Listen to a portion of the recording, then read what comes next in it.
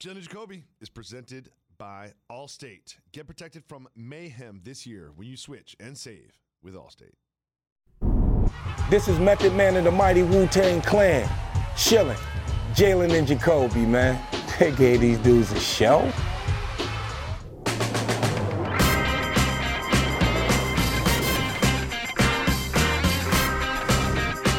He's Jalen Rose. I'm David Jacoby. We are Jalen and Jacoby. What is it we get the people. We do? What they want. Jalen Rose, the NBA season starts tonight, and we will get you ready for that. But first, we will discuss last night's Monday Night Football game. It went into overtime, and the Los Angeles Chargers and Justin Herbert got the win with a game-winning field goal. However, this game to me was about what the Broncos can't do, not what the Chargers can do. What is wrong with the Broncos, Jalen? I thought you were going to say the game was about pristine field goal kicking. One guy 3 for 3, another guy 4 for 4. If the kickers went at it, it would have been 13-10. They basically scored all of the points.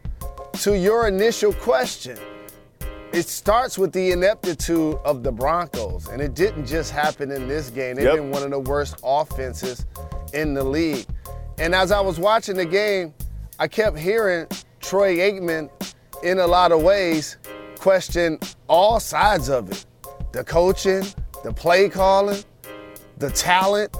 Do they have the talent that he really thought that they did? And in a lot of ways, I started to feel bad for Russ because Justin Herbert didn't do much better. He threw the ball 57 times, by the way, and only had 238 yards. And so the Chargers did eke out an ugly win, but this is, as you noted, going to go down, continuing to discuss how bad the Broncos are on offense. Their defense been balling. All year, keeping teams down. I mean, the idea that they signed Russell Wilson to this extension, something tells me that they will regret that, and they are regretting that right now as they watch him play every Sunday and on last night, Monday. But Jalen, enough about a bad football game. Let's talk about the NBA season that starts tonight. I can't wait to watch these games. So, you and I both focus on the NBA so heavily, but you and I defer when it comes to which teams will be in the Western Conference Finals. You have the Clippers and the Warriors in the Western Conference Finals. Why? I'm going with the teams that have elite players on the roster. Steph Curry, Kawhi Leonard. Also, Klay Thompson, Paul George in supporting roles. The Golden State Warriors have that championship pedigree, but they have that unique blend of depth of young players, Wiseman, Kuminga, Moody, that's going to play quality minutes. Wiggins is more confident along with Jordan Poole. They both just got paid. And for the Clippers, Kawhi Leonard returns, the Claw. The best two-way player along with Giannis in the league. And the Clippers have never been to an NBA final. They're deeper than they've ever been. No one talks about Zubac. I love the way he competes as a big in the paint, plays big, dunks, keeps the ball high, blocks shots, contest shots, grab rebounds. That's going to be crucial. The depth they added on the wing with Covington and Powell. Adding John Wall to go with the depth that they already have in their backcourt. Both of these teams have elite coaches. Steve Kerr, 8-time champion as a coach and as a player. Tyronn Lue on the other side. For me, he's top 2 or 3 in the game right now. I feel like both of these squads are the best, the deepest. They're both going to have things to prove. The Golden State Warriors, can they overcome the Draymond incident with Poole? For the Clippers, can they overcome what has been seemingly like a curse for decades? This is my choice for the Western Conference Finals. So it's hard to disagree with you, especially because of the Tyronn Lue aspect. I think that people don't take that into account enough, what a great coach he is. However, I have the Nuggets going against the Warriors, and Clippers, Nuggets, what it really depends on is health. If you have Jamal Murray playing like he can play, if you have Michael Porter Jr. being the actualization of the prospect that he was coming out of high school and college, then I believe the Nuggets will be in the Western Conference Finals with the Warriors. But it all has to do with health, just like the Clippers. Can you depend on Kawhi to play 70 games this season? Probably not. Can you depend on PG to play an entire season? Probably not. But the Clippers, the Nuggets, either one of those, depending on health, will end up in the finals with the Warriors. But the Warriors we both have in the finals. And you can't forget about the stretch mark 5. I think that Nikola Jokic will end up winning his 3rd straight MVP because he dragged this team to a great record last year, and I feel like this year he will do the same with a better roster around him. I have the Warriors and the Nuggets in the Western Conference Finals. Jalen, you have the Sixers and the Nets in the Eastern Conference Finals. Why is that? See, the Warriors have a stranglehold on the West with those 4 titles, and then now LeBron is there. But since the King left the East, it's been a revolving door. Toronto Raptors won the conference, won the championship. The Miami Heat won the conference. The Bucks won the conference, won the championship. The Boston Celtics won the conference. Throughout this process, you know which team has been on the outside looking in other than the Nets? The Sixers. Sixers. And Joel Embiid, who just led the league in scoring last year, and is going to be uber dominant again this year. A motivated James Harden, who, yes, is a terrific playmaker, but also I believe he's going to show that he can be a more efficient scorer like he was after he dropped some weight. Tyrese Maxey, the ascension that he's made as a player, making open threes, his speed in transition, the depth that they have defensively with Thibault, they still have him. A veteran like Tobias Harris is also going to give them size and competitiveness up front. I just think they're a deep team, a really stout team. DeAnthony Melton is going to play quality minutes for them. Like, they got a squad. So I feel like the Sixers make the conference finals. Now, the Nets, I'm literally betting on KD and Kyrie. That's what I'm betting on. Yep.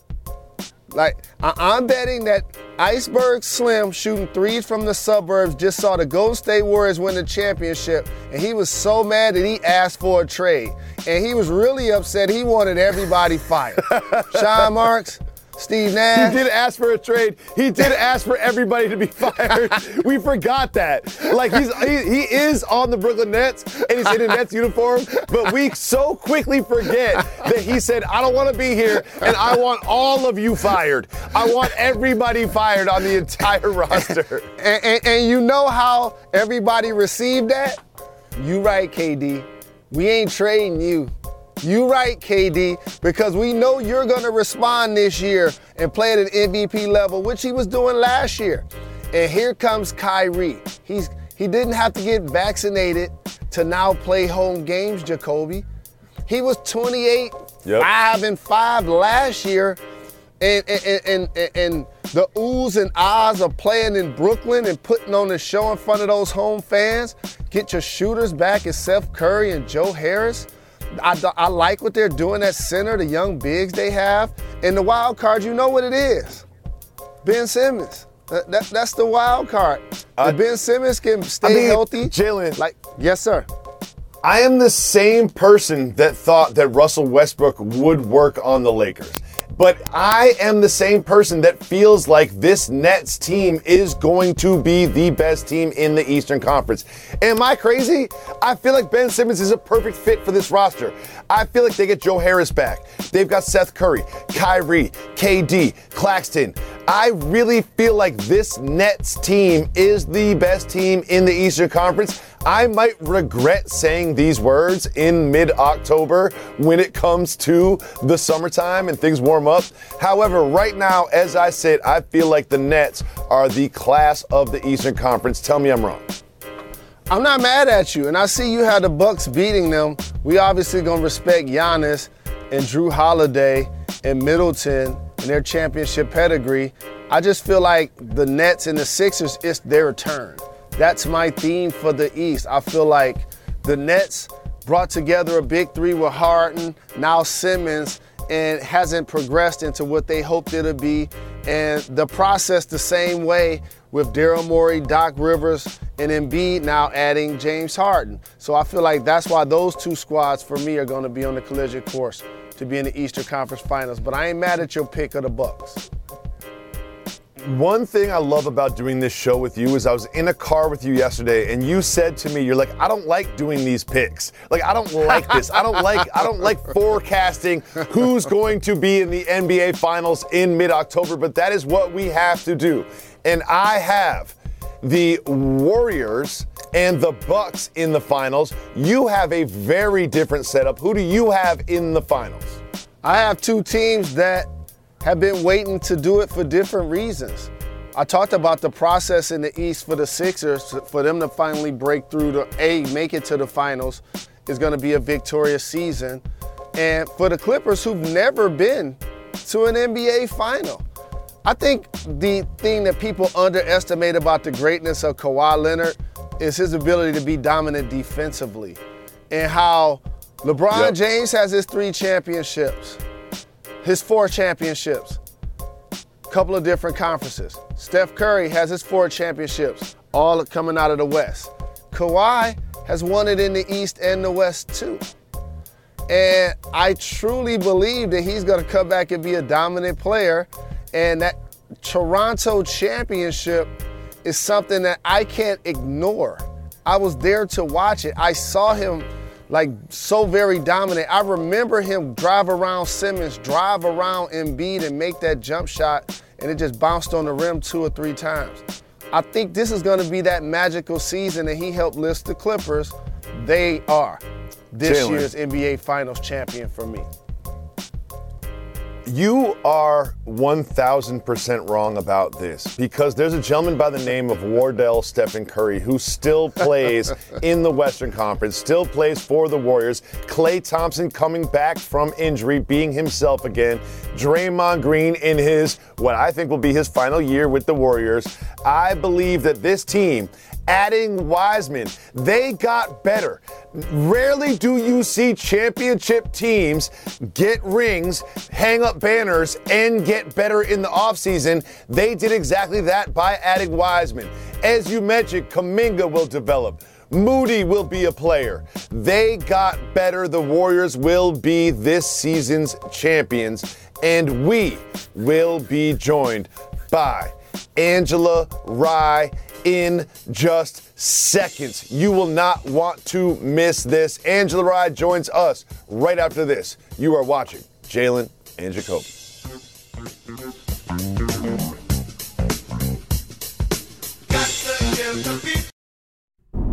The NBA season starts on ESPN Wednesday night, 7:30. It is the New York Knickerbockers taking on the Memphis Grizzlies. That's at 7:30. And then at 10 p.m., we have the nightcap. Luka Doncic and the Mavs take on Booker, Paul, and the Suns. Welcome back to Jalen and Jacoby. The NBA season is just hours away from starting, and you and I have a difference of opinion. I have Nikola Jokic winning his 3rd straight MVP. However, you have another international player winning the MVP this season. I do, and Luka's my choice, followed by Ja Morant, who will be in the conversation, Joel Embiid, who will be in the conversation, along with Devin Booker. If you notice, I named 4 people who have not won it yet, that still may play at an elite level and be very dominant for their teams. As you know, the award has a lot to do with narrative.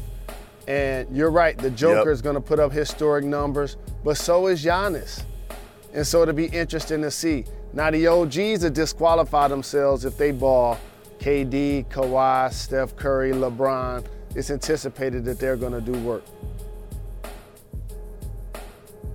It's interesting you say that because it is so much about narrative, and I feel like the NBA media did everything they could to give Joel Embiid the MVP last season, but they could not deny the work that Nikola Jokic put in with the Nuggets. And I feel like with a better roster, with Jamal Murray returning, with Kevin Porter Jr. contributing, they will again be at the top of the Western Conference, and Nikola Jokic will be the MVP. Doncic, Jokic, who knows? What I do know is that the NBA season starts tonight, and we will be back tomorrow to discuss it. ESPN2, 4 p.m. We always say we give the people what they want. Part of that is doing podcast exclusive content for our podcast listeners. We have the full Angela Rye interview for you, our podcast listeners. And Jalen, who is joining the pod tomorrow on the program?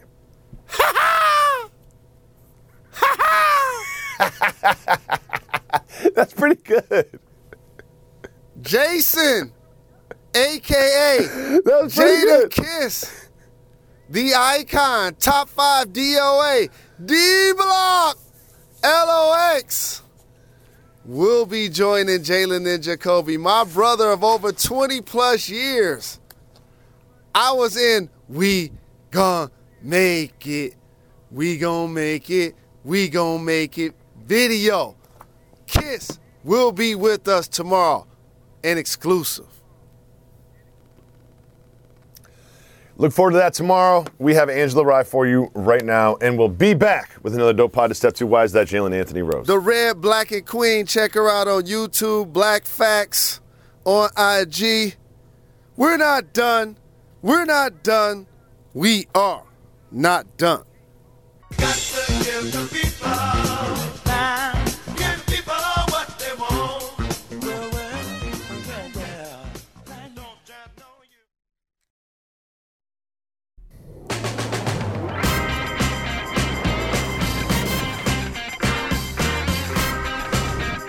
Coming to you live from the Seaport and brought to you by Chase. Welcome back to Jalen and Jacoby. Jalen Rose, who do we have the honor of having on the program right now? One of the most knowledgeable and respected people we have in the culture, who's not only an activist but an attorney, also a host for ESPN, does a YouTube show that's hilarious. Angela Rye is joining Jalen and Jacoby today. Hello, how are you guys doing?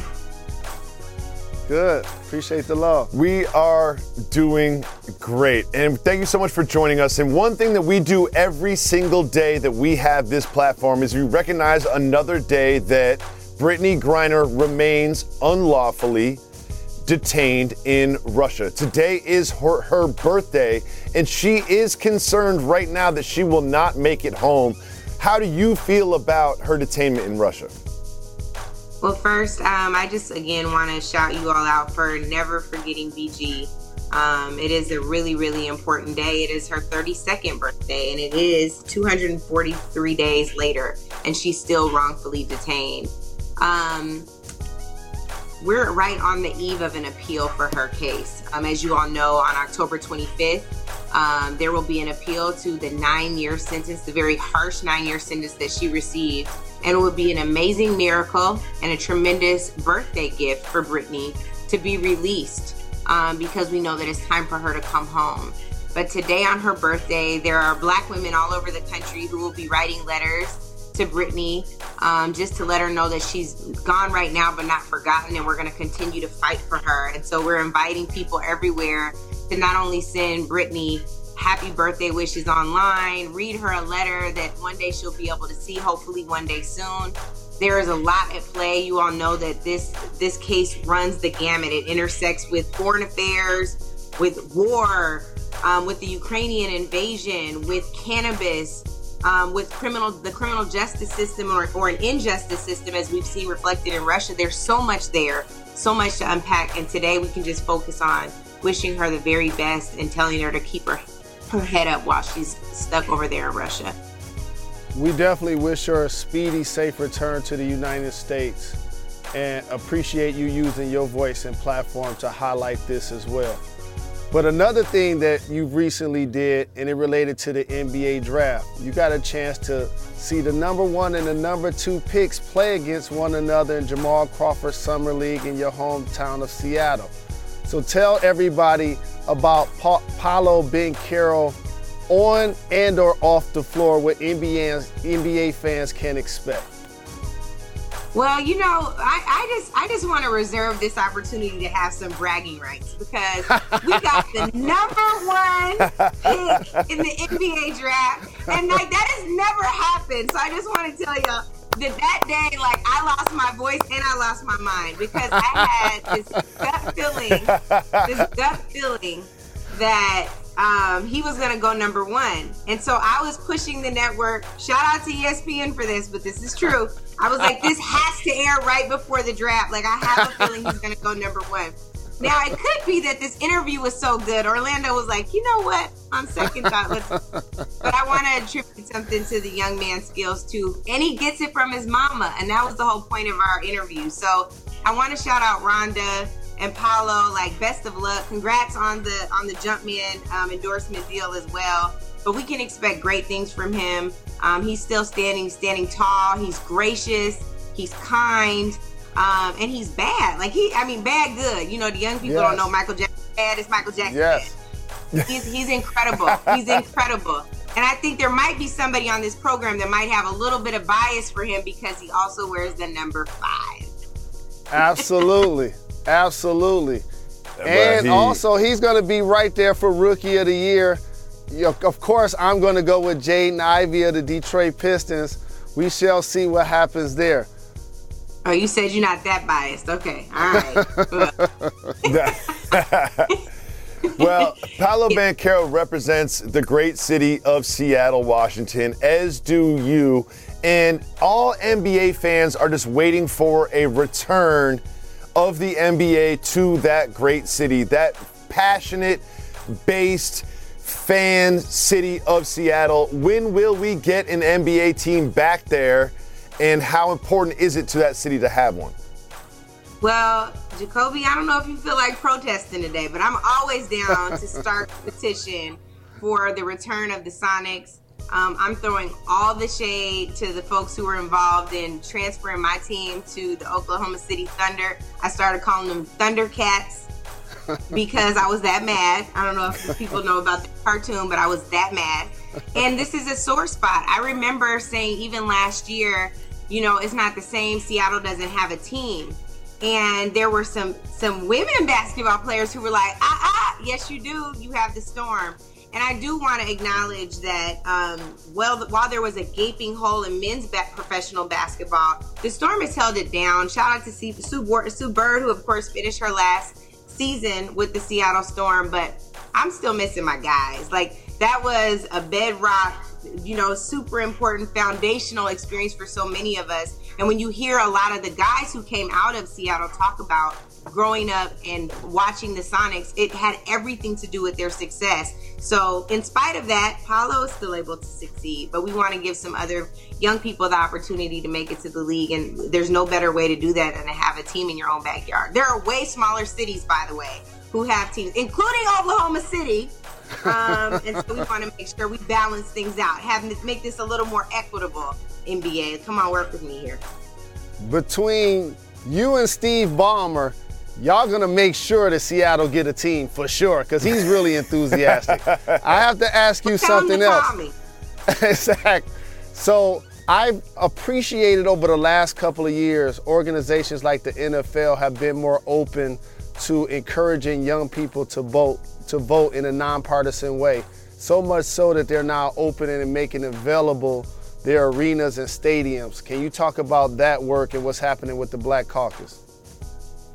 Sure. So with NFL votes, the thing that is important to know is that this didn't start this year. It actually started in 2020. And they worked with Major League Baseball, NHL, soccer, the NBA, all to open up stadiums and arenas. This was something that was really important, as you all know, during the pandemic. It provided more space and opportunity for folks to go out and vote in 2020. So at that time, over 48 arenas and stadiums were open. It looks like those numbers will stay the same for this midterm cycle, which is very important. We spend a lot of time encouraging people to vote in presidential elections, but not always in those off-year elections, and they're very, very important. This year, for example, we have a governor who's being challenged in Georgia. This is the same governor who has worked so diligently to suppress votes, to make voting harder. A misdemeanor now if you're handing out water to someone standing in line at the polls in Georgia. Crazy. This is right. This is what we're up against. And so we have to be mindful that there are things on ballot initiatives that we care about. Wage equity, reproductive justice is on the ballot. Folks who are trying to ensure that we have equal access economically and in education are on the ballot. And so we need to be paying attention to that. It is a bipartisan supported effort to have folks be able to vote in arenas and stadiums. I think more than 77% of Americans supported this initiative. That's great on a bipartisan level, but hopefully just democratizing access to the polls can in some way push back against some of what we've experienced in voter suppression throughout the country. Thank you so much, Angela, Well for said. joining Thank us you. on the program. Appreciate You the can love. find Angela online and on ESPN. We look forward to having you back on the show soon. Thank you, guys. See you soon. Appreciate the love.